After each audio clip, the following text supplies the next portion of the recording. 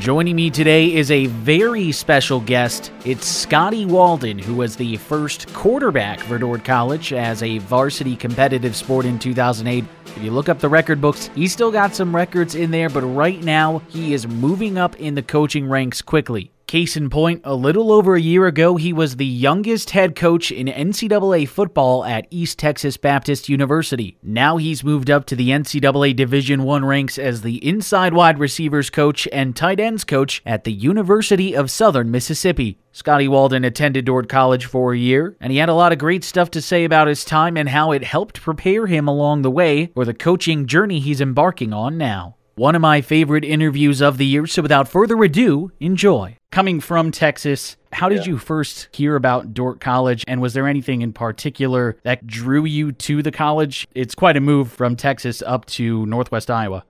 Yeah, there's no doubt. Well, the guy, I'll never forget, I was obviously just going, it was during recruiting season, got done with our football season, and Wade Whites was the defensive coordinator there at Dordt for a couple of years, and he came down to my school, Cleburne High School there, south of Fort Worth, and pulled a group of us guys in the room, and about maybe 3 or 4 of us, and talked to us, and we met up with him later on, just stayed in touch, and I really was interested in what he had to say. I thought he just presented the program in an awesome way, but the biggest, I guess, thing for me that attracted me was the fact that you get to start something. You get to actually, be a part of something that's starting from the ground up. And I thought that was really intriguing. That enticed me the most, is instead of just going and being a part of something that's already been constructed, in a sense, I could go build it, go help build it. And that's what, drew me into it. And then I just really loved the way Coach White, recruited us. I thought he did a great job in that. But then Coach Heavner, John Heavner, the guy that started the program, did a great job of when I got up to Dordt to the visit.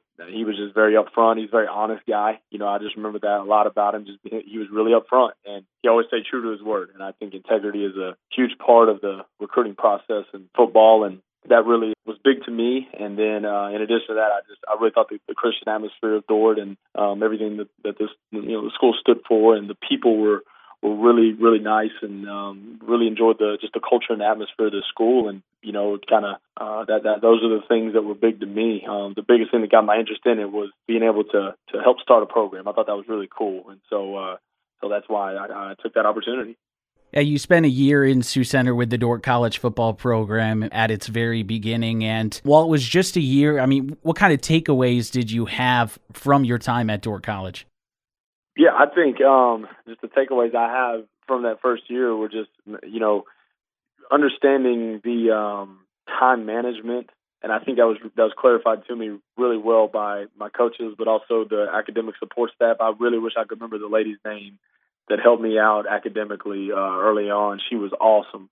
She was very organized and very thorough, and she did a great job with me. My advisor was a guy I really thought was just great about harping on time management, how important that is, being a student athlete. And I learned really quick that, I had to try to devote as much time to the classroom as I did on the field. And that's where I learned, and the colleges of Dordt are not easy, and it was a good experience because it made you prepare, and it challenged me in ways I hadn't been challenged before. And I grew a ton just in that first semester. And then having to adapt to a new state, a new culture, that was getting to learn and meet people, just in my quarterback room, met so many good guys. I still keep in touch with a lot of them today, actually. A couple of quarterbacks that were in that room, guys like Justin Knott and Ben Dixon and Chase Dillman. I thought those guys were awesome guys, man, and just made a lot of good friends, and just realized what it's about being a student athlete and preparing to be a starting quarterback in college while trying to maintain a good grade point average. And I had a lot of people push me, and I was able to, it really showed that I could do it. I think I had like a 3.0 GPA that first semester. And so with the guidance of everybody that was helping us study hall wise and coach wise, it was awesome to kind of see the fruits of your labor rewarded in that way. But learn to adapt to the college life as a student athlete, and learn to adapt to a new state and meet new people was a big challenge. And I learned a ton from it. Eventually you made your way to Sul Ross State, and your ability to play your senior year and then transition into coaching was at least from some of what I've read, a big factor in that. Is that true? Yeah. And at what point did you realize, I want to be a football coach?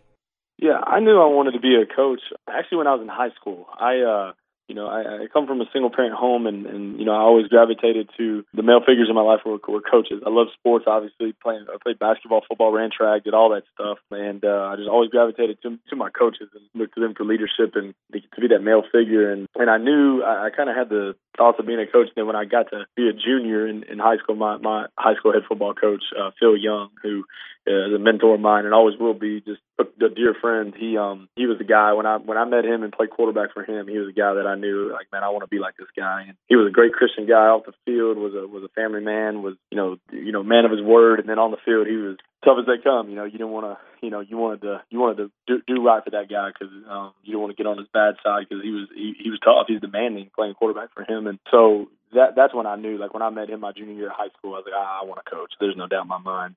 And then I just got even more infatuated with it when I got to college and just saw how the process worked, and I just loved it. I loved the game and wanted to be around it. Being out of Sul Ross, the whole key to it, without question, was not the scheme we ran or anything we did from an X's and O's standpoint. It was just getting the kids to buy in.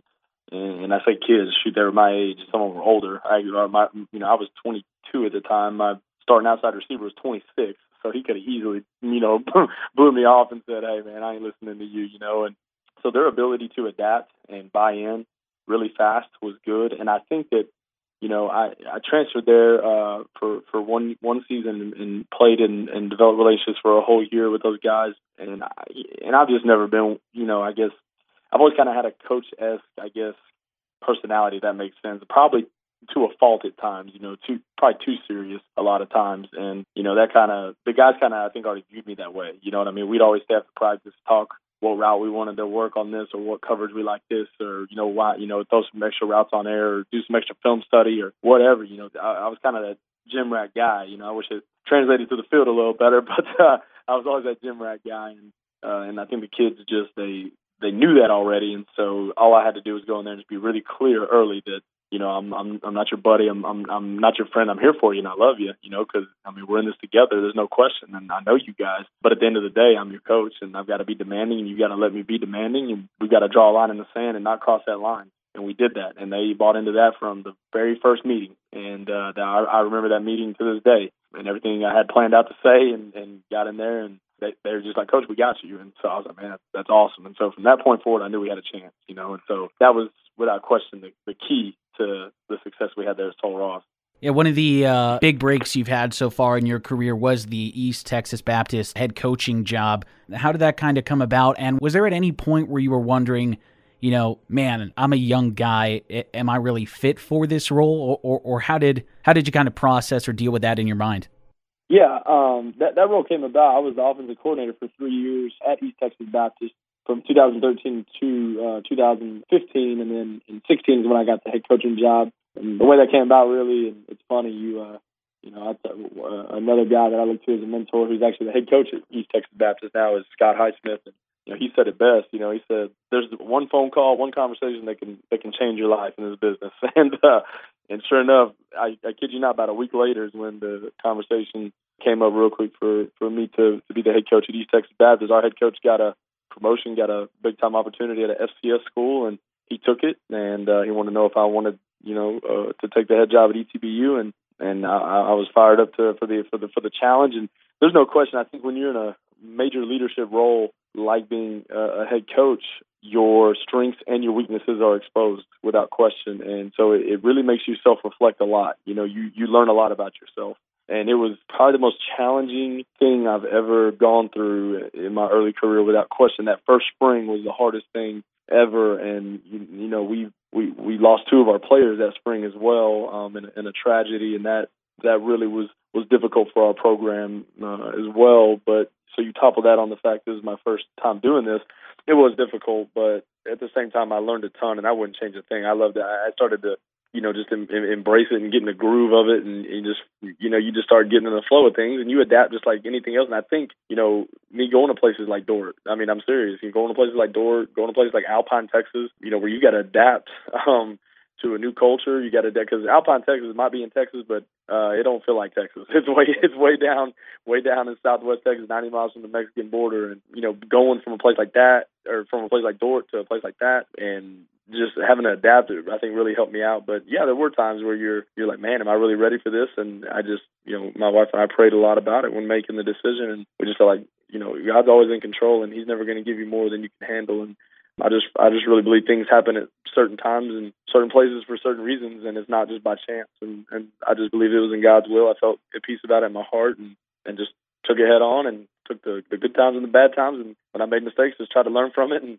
do the best I could. So, but it was an awesome opportunity, and it was a heck of a lot of fun. Coached some great kids and had a great staff, and we had a lot of fun.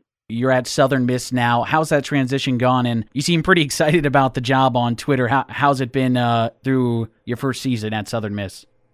It's been awesome so far. I think we have a number one. Whenever you're taking a new job, I don't care D3 to D1, none of that matters. The thing that matters is the head guy you work for, the people you work with. That's what's most important. And that was a big deal for me in this decision. I knew a guy on the staff previously just through recruiting, and I knew what type of man he was. And Coach Tim Billings is just a great Christian man and just a great mentor. And then he introduced me to Jay Hopson, the head football coach here. And there's not a better man in college football than Jay Hopson. I can honestly say that. He works his tail off, and he demands a lot from his coaches and his players, but he loves his kids, he loves his coaches, and he wants the best for all of us. And he's a believer. He is exactly what he says he is. And again, it goes back to integrity, working for a guy with integrity. And so working for the right people and working for our offensive coordinator, Shannon Dawson, who's not only one of the best offensive minds in the game, but also just one of the best people out there. He's a great person. And so getting to learn from guys like that every day,